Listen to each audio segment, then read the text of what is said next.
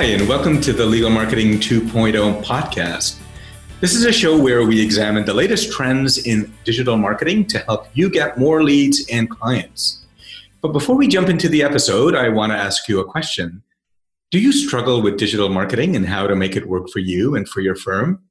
If so, please go to lawfirmmarketinghelp.com and sign up for a free digital audit. The audit will provide you with all of the information you need to build a blueprint for your digital marketing strategy to produce the results you want. All right, on with the show. We are here today to talk about the Social Law Firm Index, the 2017 edition, which just came out, and we have been getting all kinds of feedback, and we're going to talk a little bit about the history of the Social Law Firm Index and the methodology that goes into it. So Guy, this is my first go round for the Social Law Firm Index. And man, I've seen all of the effort and the research that goes into this thing. How did this all start?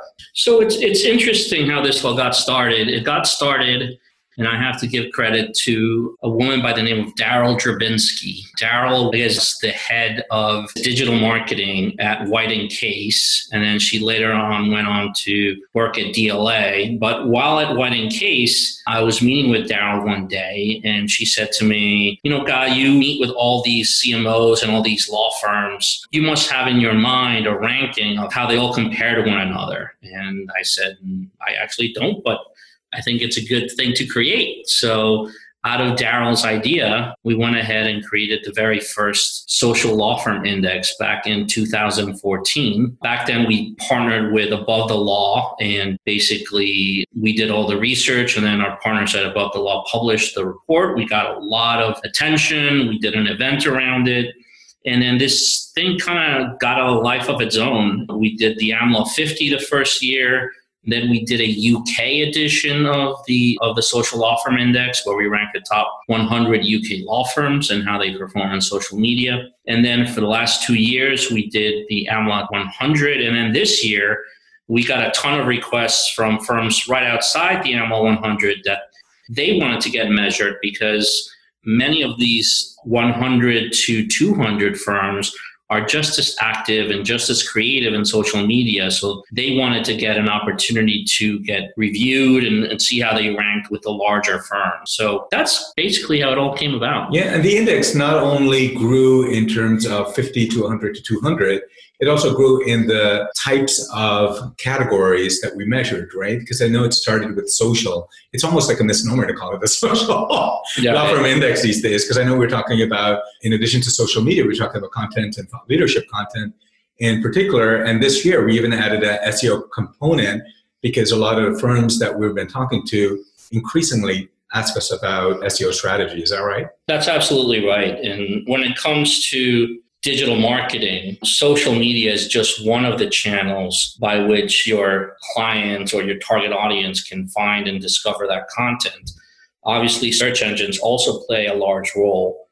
So we decided to add that this year. And everything is really driven by content. So you can't really have a successful social media strategy or even a search engine optimization strategy if you don't have client-centric thought leadership content on your website. So we've been expanding little by little. We've been adding things that we think complement one another. We've also made sure to stay on top of all the changes, both within the social networks and overall digital marketing technology, because as many of you know, this world moves really, really fast. New platforms are introduced all the time. New best practices are introduced. So we try to tweak the algorithm every year to reflect what we're currently seeing, not just across the legal industry, but across the digital marketing universe as a whole. Before we talk about the methodology, I would suggest anyone who's listening, take a look at Good to Be Social's blog. That's just goodtobesocial.com/blog. We put out 5 posts actually on features from different law firms that won in each category. And you'll find some really great insights and some lessons that you can take from there and apply it to your own firm. So Guy, what do we say? Right? On occasion, we've had feedback from a law firm that says, look, this is great. We did great in this category. We may have won this category. we're certainly in the top 5. But, we've been really working hard in this other category. I mean, why is that not showing up? What's behind the methodology? You're right, Tim. That's the question we get as soon as the index is released, and not just from the winners, but also from the firms that did not perform well or didn't perform up to expectations. And the questions we get a lot is, how is this possible? We did so much this year. How is it possible that we dropped in the rankings or that we're not as high as some other firms? But what they seem to forget is other firms are trying just as hard. So, the fact that you might have dropped in the rankings doesn't necessarily mean that you did something wrong. It just means that other firms for that particular period of time actually outperformed you. And that's the other thing to remember as well is, we do our research every year in the spring. We usually start around late March, early April, and we measure through basically the end of June. That's the time period that we look at. And so that's really what comes up in the ranking. So we're not doing this as a year-long effort. We currently don't have the bandwidth to do that.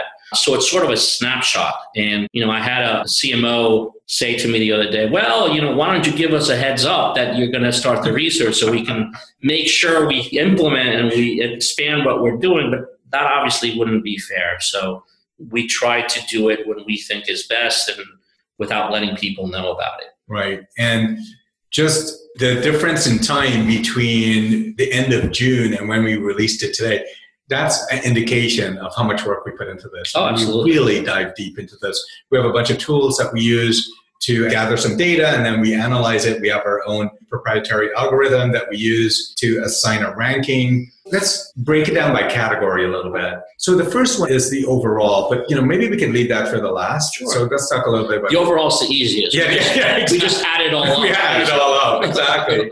So let's talk about thought leadership. Sure. And certainly that relates to content that law firms are putting out. Yeah, and as I just mentioned before, you can't have a successful social media strategy without great content. And so what we really look for in the Thought Leadership Index is we look at a couple things. We look at, first of all, is your firm creating client-centric, educational, engaging content? Most firms are doing that today. Not all, but most are. And they realize that it's not just talking about themselves and their lawyers and their awards, but really trying to anticipate what it is their target audience is interested in, what keeps them up at night, what concerns them, what issues, what problems they're dealing with, and creating a content strategy that sort of anticipates those issues and answers them in a way that really provides value to your intended target audience. So that's one thing we look at, is that type of content on your site. The second thing we look at is it easily found, right? A lot of times there are firms that do have that content, but they have it in a PDF, or they're sending it out in an email client alert, or it's hidden, deep in the site and it's not on the home page. So we look at the ease of access and how easy it is to find, how easy it is to share, right? You can't have thought leadership content and then not have the components to allow your target audience to easily share that content. That's what it's all about. So we look at the format, we look at the frequency, we give special points for creativity. So if you're going beyond blog posts and are using podcasts or video or infographics or things to demonstrate real thought leadership and really demonstrate a commitment to make that really great content available to all your target audience in whatever channel, in whatever format they choose to create it. So we look at that. And you know what? More is not always better. We see firms that have 15, 20 blogs, but some of them are rarely updated. Some of them are not insights at all, but just a regurgitation of the news. So it's not always that more blogs or more content it's better. It's the right content. You sure want to have some sort of frequency to it to get people used to having content, whether it's on a weekly basis or bi-weekly basis, whatever it is. But you want it to be good, quality, non-self-promotional content. And I think that's the one thing that most firms struggle with. And the firms that did really well this year sort of understood that and are really excelling at creating this type of content and making it really easily shareable and available. So I was going to ask you that. So if anyone ever listens to what Get to Be Social puts out, what Guy Alvarez talks about, what we all talk about, it all starts with content. Have you seen a better adoption of client-centric content over the years doing this? Yeah, I think so. And, a lot of firms were already doing it and are doing it, but they seem to think that this is only content that's reserved for their clients. So the only way they're putting this content out is through their email alerts or client alerts, which is really a shame. Not that you can't have some content that's exclusively created for clients, which is value-added content. But really, if you're trying to educate potential clients, even if they're your clients and you're looking at them to retain you for other practices or other services, cross-selling opportunities, you want to make this content available easily. You also want to make sure that it's content that's easily consumable on their website. The thick content that's 3,000 words and it's full of legal jargon, that's not easily consumable on the internet. No one's going to spend the time reading that on a computer screen or let alone on a mobile device. So it's not just making sure that you have client-centric content, but also displaying it in a way that is easily consumable. And I think that's where firms are struggling to make that happen. Absolutely. Before we head into social media, one of the things that we should note is that we get this 200 firms from the AmLaw 200, right? So we did have a firm contact us and say, how come I'm not on that list? And this is from the AmLaw 200 that's put out by the American Lawyer. So we can almost lump all of the social media channels, but let's start with LinkedIn. And if there's any sort of applications that sort of go over into Facebook and Twitter, we can mention it, but start with LinkedIn about some of the things we look at. Sure. So LinkedIn, we look at the frequency of the content. Are you posting content at least once a week? We think that's at least the best practice, hopefully more than once, but at least once. Is the content client-centric content, or are you just posting news and events about the firm? Which is not to say you should never do that, but the majority of the content you should post should be client-centric, educational, engaging type of content. Then specifically within best practices of LinkedIn, are you posting content with visuals? Is the quality of visuals engaging, or is it just the firm logo over and over and over again? Are you curating content? Are you posting other content from other people and providing an analysis, or is it just pretty much your own content? And then we look at the numbers. We look at the number of followers for a particular page. We make sure that those followers are true followers. We don't count employees of a law firm because that would be unfair. We can tell how many employees are following and we discount those and we just basically measure up the rest. Those are some of the things that go into LinkedIn. We also look as to whether or not you're making use of your showcase pages. Are you showcasing different practice areas or different groups or different industries? So we look at all of that to determine your LinkedIn ranking. So I like how you said we also look at followers. The first thing someone says when they come to us is, how can we increase our followers? Oh, we want more followers on LinkedIn. So that's just part of the equation. And not just on LinkedIn, but on Twitter and Facebook and anywhere. What you want is an engaged audience, right? So think about that when we talk about the different platforms. What about Twitter? So for Twitter, we look at different things. Certainly, we look at the number of followers. We certainly look at the ratio of tweets to retweets or tweets to mention. We look at the ratio of tweets to likes. We look at the frequency. We look at number of followers versus the number of the companies following. What's that ratio? And then we look at things like best practices. Are you including a Twitter card or a visual? Are you tweeting your tweets more than once or just using it once? Are you using different tweets every time with different hashtags to ensure that your tweets can be discovered?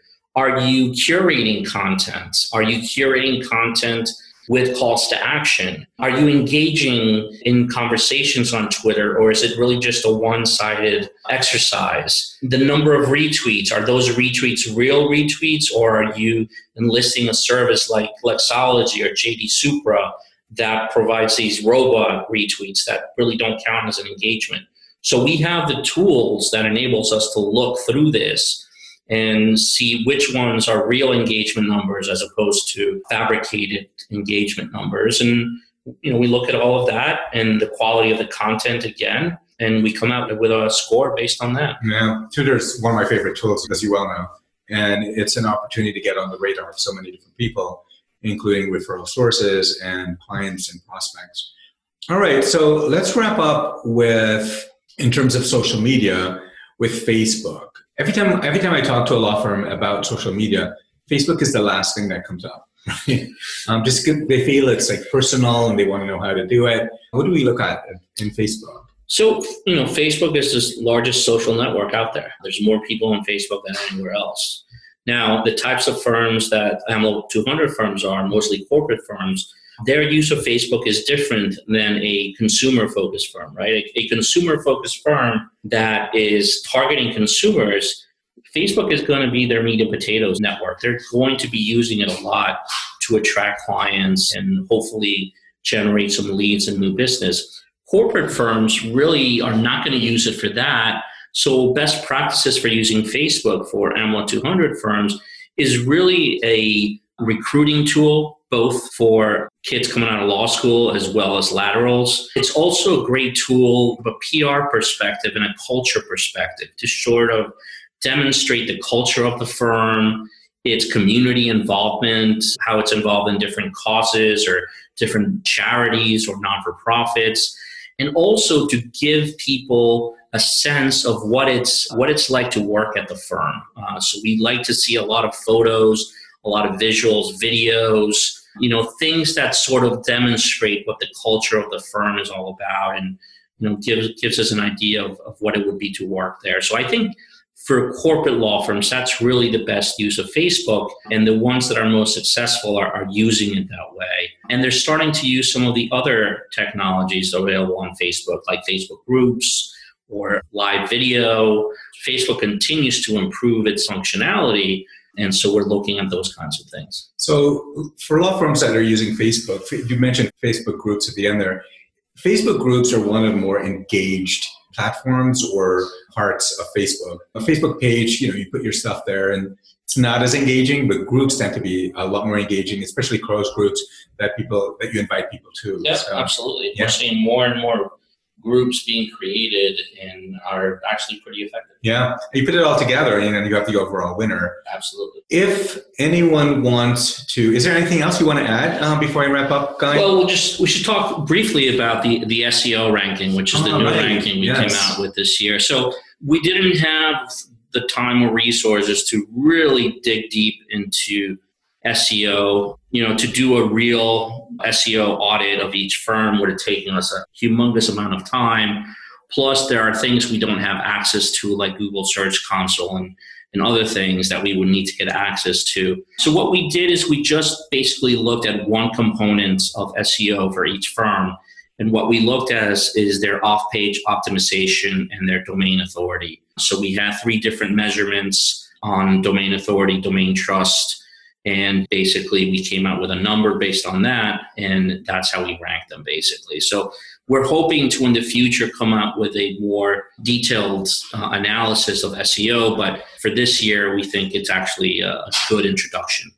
So one of the questions, just to wrap up, that we get is law firms who may not have performed that well. How can we get any better, right? And one of the things that I think that we've talked about and that we mention and that we suggest and recommend is to start off with an audit.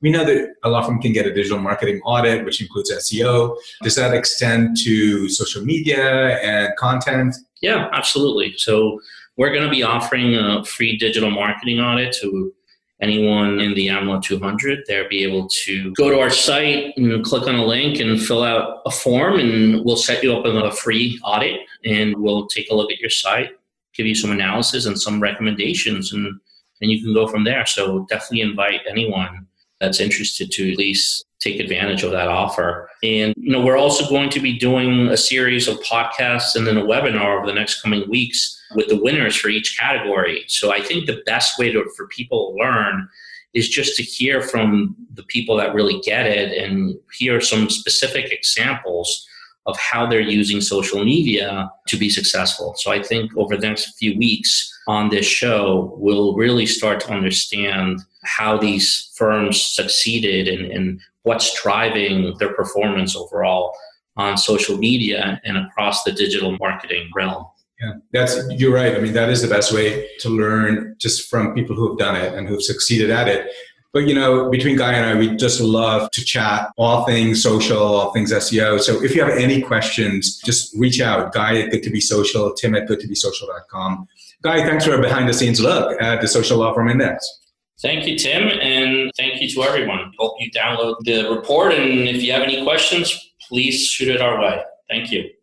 Before you go, if you liked this episode, please subscribe to our podcast. We are on iTunes, Stitcher, and SoundCloud, and wherever you listen to podcasts. You'll find the show notes for this episode, along with all of the other Legal Marketing 2.0 episodes at Good2Be-Social.com. Thanks for listening, and until next time.